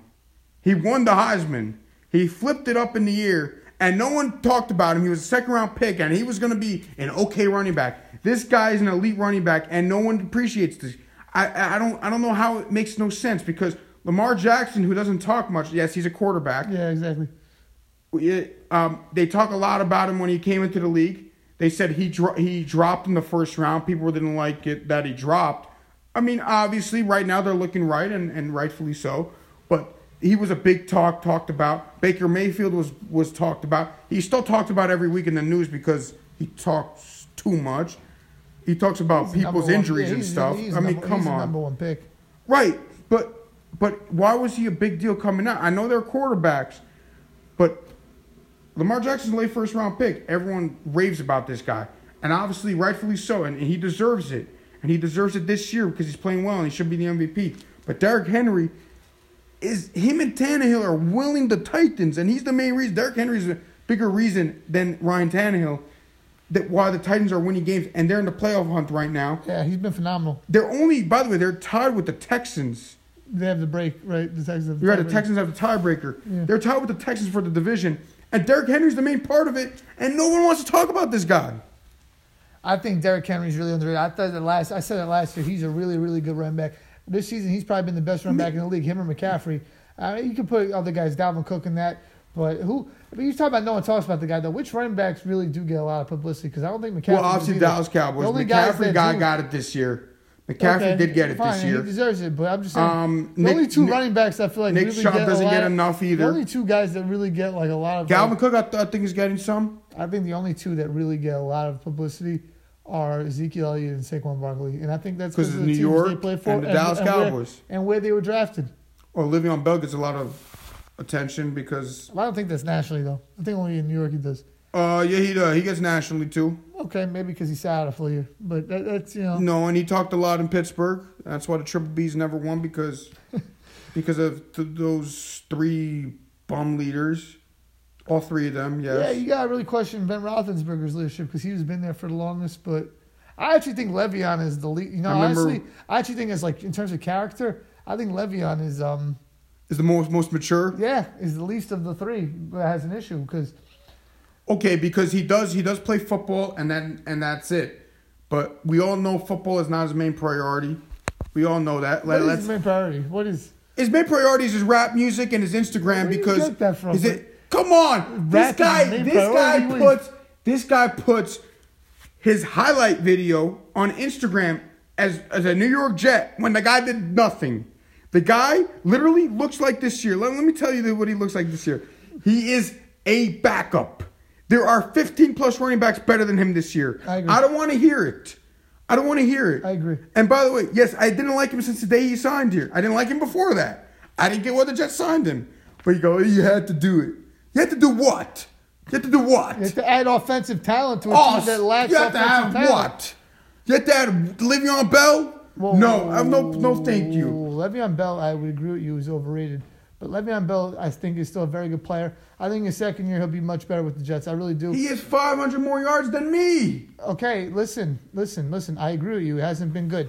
But I think if they could upgrade the line and they could make an offense that caters more around, because Gase hates running the football. He does. And even when they do run the ball, it's just straight A-gap. Listen. I think part of it is he's overrated. That patient running doesn't work when you don't have the Steelers. And I think a part of it also is that Gase doesn't know how to use him. I really do believe that's a part of it. But he's still a good weapon. You know your offensive lineman was like, why didn't you come back when you're still getting paid when they talk about your money? Because the offensive lineman was the one that made you. So screw you. But that's low of them to say that, though. I'm going to say that was low. Hating. That was low. No, that's not cool. No, you're in the NFL. You're a player. Everyone's trying to make money. It's all business. They know that. Those NFL offensive linemen know that. Don't give me that whole thing about how he's being selfish. Just that these players, they would hold out too if they could, if they were in his position. They wouldn't hold out for the year. Like Melvin Gordon came back. But that's his choice. Okay, because Melvin Gordon couldn't make as much money as him. But that's his choice. Wait, he lost money, this guy. You're willing to hold out for 4 games. Don't give me the shit that you can't hold out for a year. Don't give me your moral high ground that you're not that a player can't hold out. Don't give me that. That was low for the Patriots. The Steelers' offensive line set. I remember when Ben Roethlisberger said a comment like, offensive linemen, they're important. There's something like that. He said something like that, in regards to the Le'Veon Bell situation. And I remember Michael Irvin calling him out. He's like, if offensive linemen are so important, Ben Roethlisberger, and you think they should be getting paid more, why don't you give them some of your salary? You're talking all that offensive linemen are are so important. No, people are. You're going too far with Le'Veon Bell. I think he's an overrated player, but for him to hold out, players hold. There are other players that held out. Okay. No one pulled it off for a full year, but so what? Other players have held out, and Well, he's not getting held that out. back. He's not getting that back, and he wouldn't. And if he played that year, guess what? He wouldn't have got the contract. He would have gotten a bigger contract than he has now. That's a possibility. Okay, but okay. So he knew the risks involved, and okay, you're right. He took a gamble. Whether he was, maybe it was the right move, maybe it wasn't the right move. You could argue it wasn't the right move. Unless he would have gotten a major injury, he probably would have gotten the same amount of money, if not more, from the Jets or from another team. But that was a move that he made. Fine. But as far as you saying he doesn't value football and he values his rap more, Damian Lillard raps. Does he value his rap more than basketball? Because he made an album. What is that? Well, man, but look at the guy. But look at the guy's performance. But that doesn't mean he doesn't value the game. It just means he's not playing well. It's not because he doesn't value the game. Because he's not behind the Steelers line, and he's on a team where they don't use him the same way. I think as a player he's overrated. But listen, I think Gase he never wanted him there. So by the way, he has rabbit ears too. He has rabbit ears. Who? Le'Veon Bell has rabbit ears. Meaning what? Meaning what? He hears everything and he answers to everything on Twitter, which I don't like that either. What do you answer on Twitter? What? What do you mean? Everybody he goes. He doesn't know what he's talking about. He doesn't know what he's talking about. He doesn't know what he's talking about. He's like KD. No, he's not like KD. Yes, he is. He's like KD, but he's not as good as KD in his sport. So no one. No, he's not. Antonio Brown would be like KD. Antonio Brown is triple everybody. No, I'm talking about, the worst of the worst. No, I agree. I'm talking about in terms of Twitter. But listen, you can say whatever you want about Le'Veon Bell, this, that. And by the way, I know you were going ape on this the flu. That's not a big deal. Can you stop with that flu thing? That went bowling. That's not a big deal. I have to confess, he wasn't making that up. The flu wasn't making that up. I was exaggerating on that when I said that. But I said, the bowling? Yes, the bowling is a problem. I don't understand. Problem? How is that a problem? First off, you said you can't play. So he said you can't contaminate. You can't. He said, why can't? Because you're going to contaminate the building. Now, I would agree with you in this. If he was rushing 1,500 yards, he would be playing. He would have been playing. I understand that. But the fact is he was running for 500 yards, so the Jets are like, who cares if he plays or doesn't? Okay, the team ruled him out to play. He wanted to play, supposedly. Okay, fine. The team ruled him too sick to play. He had a flu. He wasn't allowed to be in the building because of contamination problems, quote unquote. Now, he also agreed with that. Now, he says, but you're going to contaminate the bowling alley? Okay, stop it. This is ridiculous. No. First of all, he had the flu early in the week. First off, the first thing about the flu is only contagious for the first 48 hours. So that whole thing about contaminating the building, he's not contaminating the bowling alley. They wouldn't tell him to leave his house, the doctors, if he was still contagious. Now, after that, it's on a Saturday night. They're like, go get, go take it easy. Go get some fresh air. Go get out of the house. He goes bowling. The guy didn't go to the club. He didn't go drinking. He didn't do anything that was destructive to his body. He went bowling, and that's supposed to be a big deal because he had a game the next day when he wasn't even playing in the game. Well, what's the difference if he goes bowling or if he's in his room watching TV? What is the difference? Why is that significant? The only reason you are making a big deal out of any of this is because he sat out the full year. There's no way this is a big deal other than that. What's the big deal? The guy went bowling, so what? So what? He's being a human being. He went out bowling, and that's supposed to be a big deal. What are we doing here? Okay. The guy went bowling. So big fucking deal. He went bowling. What? And you're talking about he's some kind of bad teammate or some kind of bad guy because of that? I never say he was a bad teammate. I didn't say he was a bad teammate or a bad guy. Okay. Well, you said before that his priority. They didn't win because the 3 Bs. So no, the 3 Bs were the main reason why they won because their priorities weren't set straight. Okay, but all 3 of them, by the way. But come on, man. The guy goes bowling, and that's supposed to be a big deal. The only reason people are making a big deal of this is because he's had a disappointing year, and he sat out the full year last year. Otherwise, this is not even a story, man. It is so ridiculous that and Gase is like, he should have been home. He should have been. Fuck out of here with that shit, Adam Gase. What is this thing? He just wants to control everybody, Adam Gase. What's the difference if he's... Of course he wants to. Of course, he's the head coach. He wants to control the building. He's not an active player for that game. What is the difference if he is watching TV in his room? It's during the year. But it's during the football season. He wants the players to obey by his rules. Yes, he does. He's the head coach. That's what he does. What rules? He's not active player for that game. So he's not doing anything that's disruptive. It's not like he's going out, drinking, doing drugs, doing a bunch of stupid stuff that's damaging to his body. The guy's playing bowling. He went bowling. It wasn't like he didn't. It's not like he went. I don't know. What would something that would be like hunting? I don't know. What would be something that would be like skiing? Yeah. By the way, a certain other player went skiing in the off season and hurt his shoulder going skiing. Allegedly, he used to play for Indianapolis. I'm not even going to say his name. He's retired now, but no one cares about that. When he actually supposedly injured himself going skiing in the off season, which he's not allowed to do, and they could have taken away money from him, the Indianapolis Colts, from Andrew Luck, supposedly. Oh, that was Andrew Luck. They could have possibly taken money away from him because he supposedly hurt himself going skiing. They didn't even do that. But this guy, that no one cares about that kind of stuff. But a guy goes bowling, which is not dangerous at all, and he's some kind of big. That's not a thing. What does Gase want? What a big deal! Like I went bowling. What is he, a fucking dictator? This guy, he's ridiculous. So was the Belichick was a dictator. Is a dictator. And that's ridiculous too. Mike Shanahan was a dictator. Okay, well that's ridiculous. What do you mean, the guys? But those are like the best guys. Okay, for them to have a problem with a player going bowling when he's not active is ridiculous. It's ridiculous. It's what are they mad about? And they made it sound like the way the media presented it was like, oh, he lied about getting out of the game, but he was good enough to go bowling. No, I don't believe that. That's not. He didn't lie about true. to come out of the game. That's not true. That stuff. So yeah. Well, I don't even remember what we were talking about before that. But. Okay, no, we were talking about the Derrick Henry. Henry. We're gonna finish Derrick Henry. We're up to.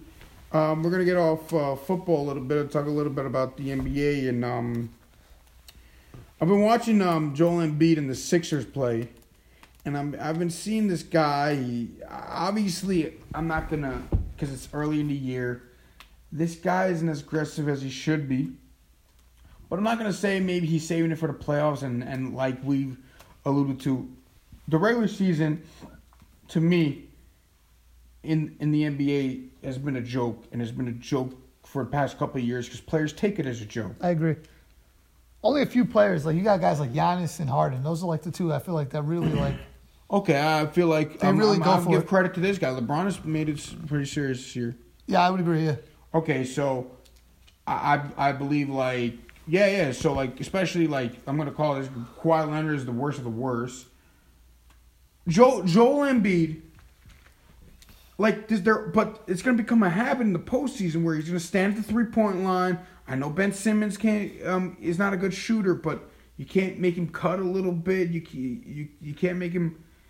I'm going to say this. You might force him to shoot a little mid-range shots.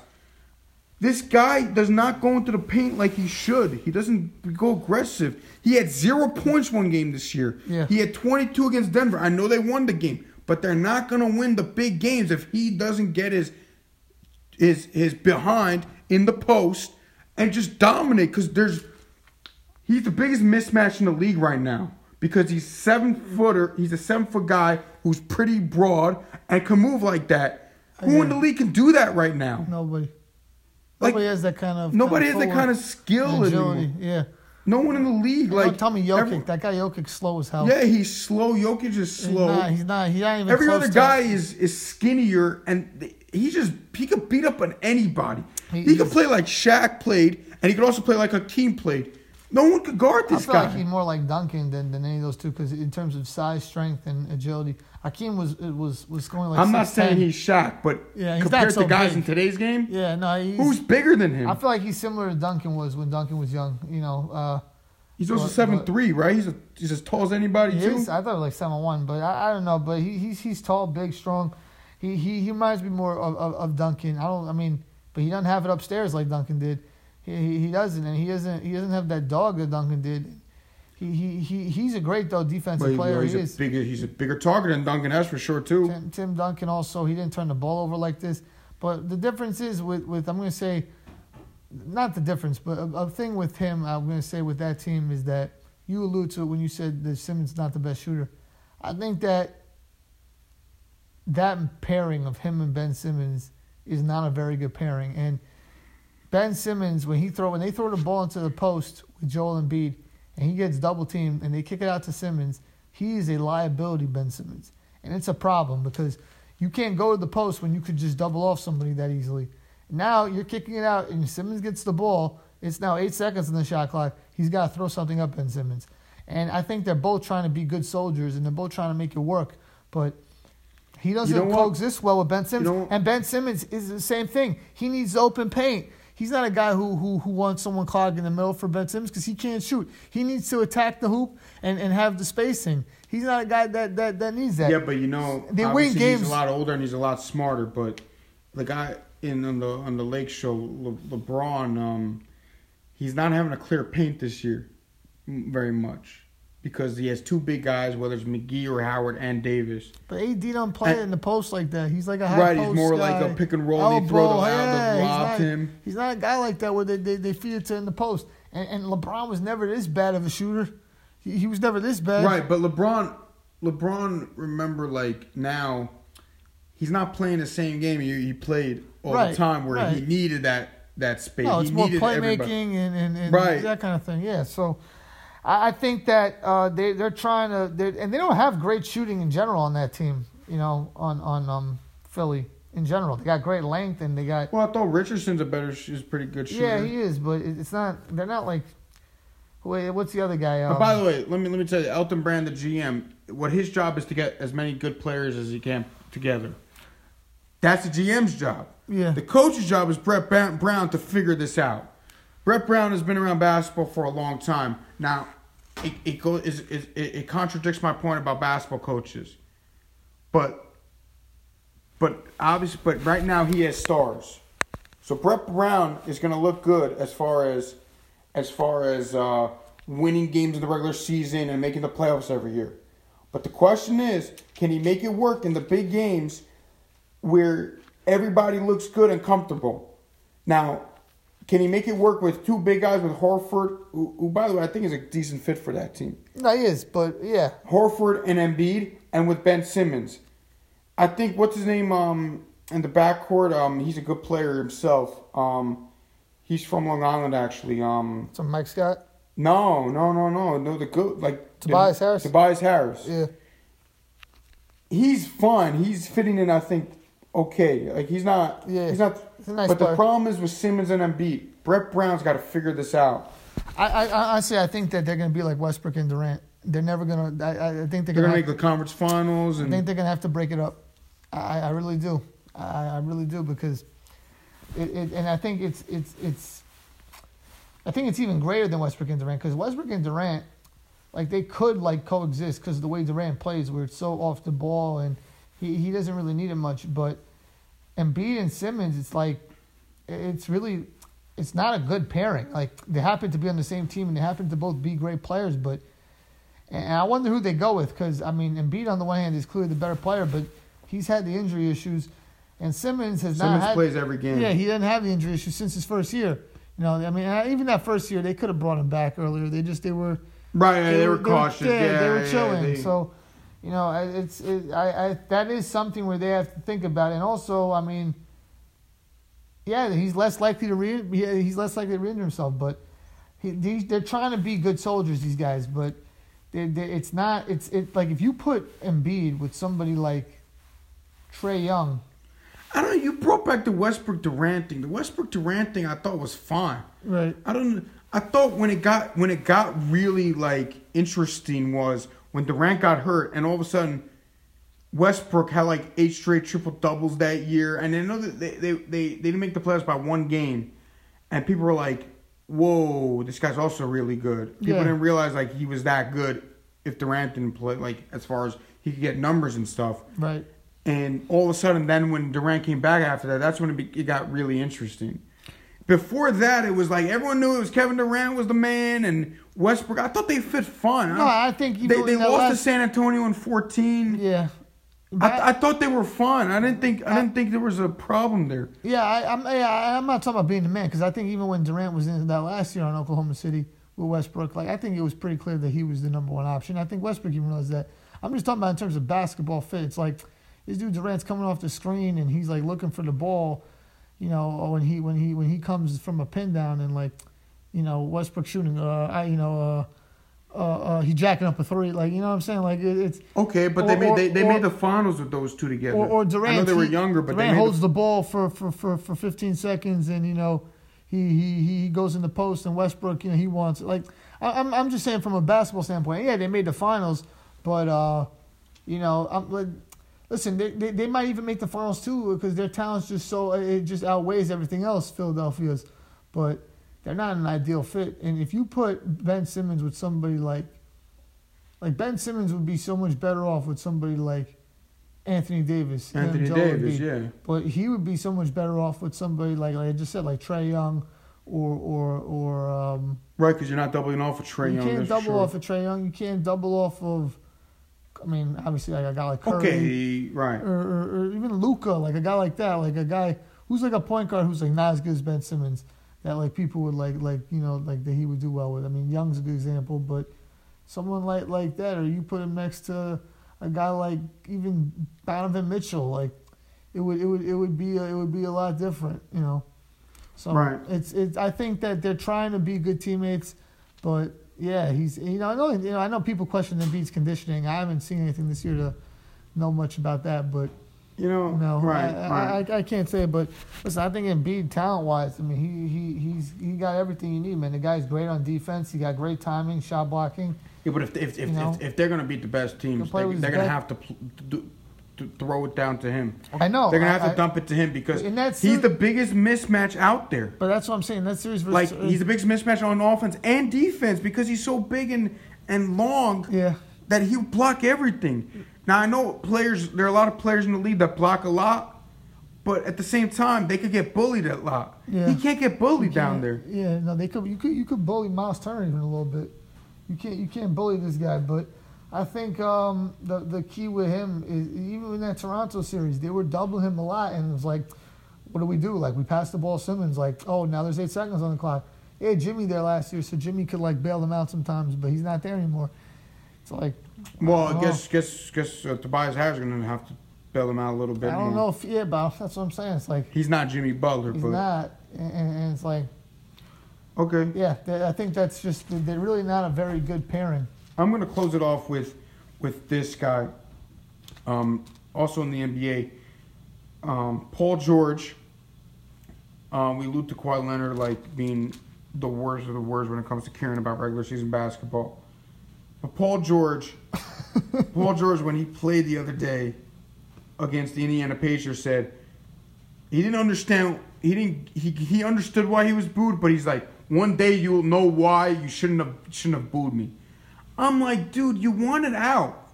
You wanted out of this. Talking about Indiana? Yeah, he was talking about Indiana because the Clippers played in Indiana the other day. They blew them out, which they were supposed to. They did what they were supposed to do. Yeah. He said. We didn't know. You would know one day why I shouldn't be the one booed. You're an idiot. You wanted out of the city. That's simple as that. That's all it is. You wanted out of a small town. You wanted to go to the Lakers at the time. You wanted to go to LA. And you're like, get me out of here. But you happen to go to Oklahoma City and stuff like that. This guy, you've been the worst of the worst. You snuck behind OKC's back underratedly, but everybody puts it under the weather when because he snuck behind their back and said, "Yo, Kawhi, I'm gonna do this. And then he has to defend his boy Kawhi Leonard, saying he doesn't understand. Inspire himself. He doesn't understand why San Antonio booed him. Are you an idiot? First of all, why are you defending this other guy? And second of all, you don't get it. It's simple English. 1 + 1 = 2. They're booed because they simply didn't want to be there. And these teams were giving you whatever you wanted. I don't understand. They gave you the money. Talking about San Antonio? I'm talking about both teams because they're going to say, well, they got rid of Lance Stevenson when Lance Stevenson left.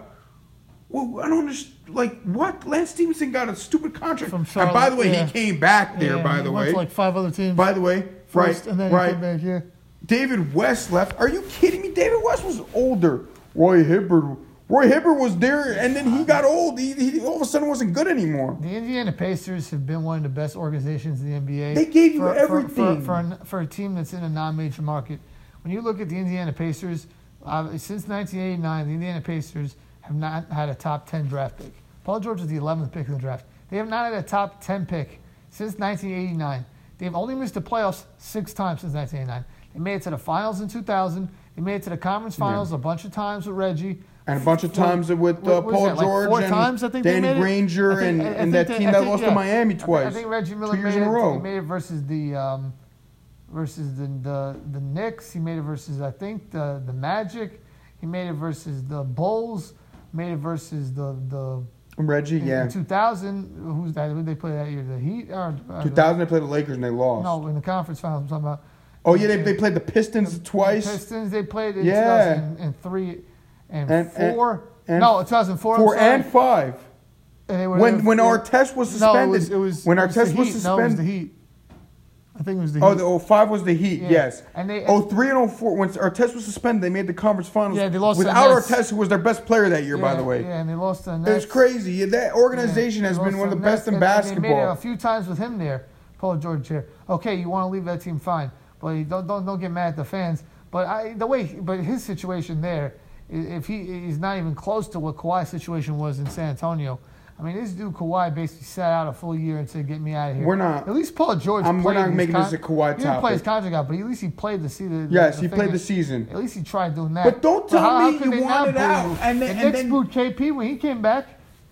You don't understand. You deserved it. No, if you want to say you want to leave a team. No, if you want to say like Toronto booing, if they booed, I don't think they did. They did it. They cheered him on, yeah, which was nice. If they booed Kawhi Leonard, maybe you could hear something because he won them a championship, but he helped them win a championship. But even that I can understand because it's like he left. He left the team. He left the team. We just won a championship. Why can he come back? Yeah.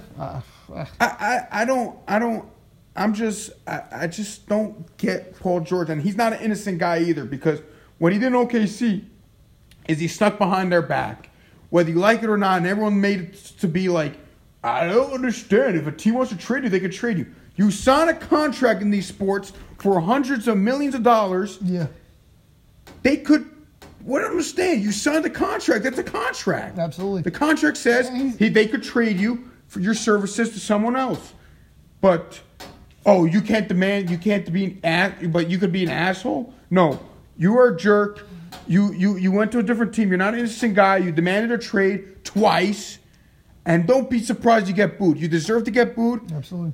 And you know what? It's fun. I think the OKC fans should boo him too. The OKC fans should boo him too. Absolutely. That caused them to lose out on him and Westbrook. Yeah, they should boo him too. And by the way, all this talk, this guy about how Westbrook gets it unfair and Westbrook, the media's too hard on Westbrook. I've seen him ride a lot for Westbrook, but if Westbrook's so great, how come you couldn't wait till get out of that team the first chance you got? I should say the first chance you got because he re-signed for free agency, fine. But if Westbrook was so great, I mean, why'd you leave? Why'd you ask to get traded? Oh, because you realized what Kevin Durant realized, which is that you can't win with Westbrook. That's probably what he's thinking in his head. I mean, I'm just reading into it. He's probably thinking like, absolutely, I agree with you. Yeah, he's probably thinking like, I can't really, I like Westbrook. He's a nice guy and all, and he's my buddy. But it's like, can I really win with this guy?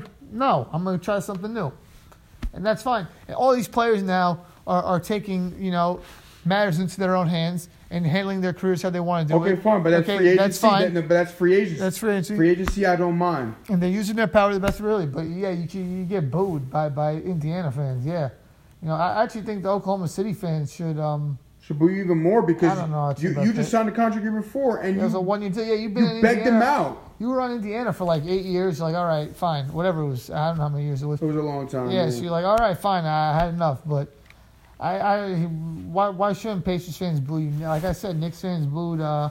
KP. Kyrie got booed from the Celtics fans. And he didn't even play. LeBron got booed when he wasn't even at the stadium. When LeBron went to the Heat, he got booed by the Cavs fans. When Kevin Durant went to the Warriors, he got booed by the Thunder fans. And he already deserved it. You left the team. That's how it works. Shaq got booed when he left the Magic and went to the Lakers and played there. This happens all over the NBA. He's acting like he's the only guy who's gotten booed.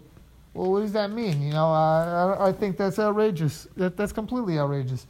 I like Paul George. That's one of my favorite players in the league. But that's I don't know what he's talking about. These players are like bugging. Like one thing I give LeBron credit for is that like he never he complained, like he would take shots at Cleveland like subliminally and stuff on Twitter, but he was never like, why are they booing me?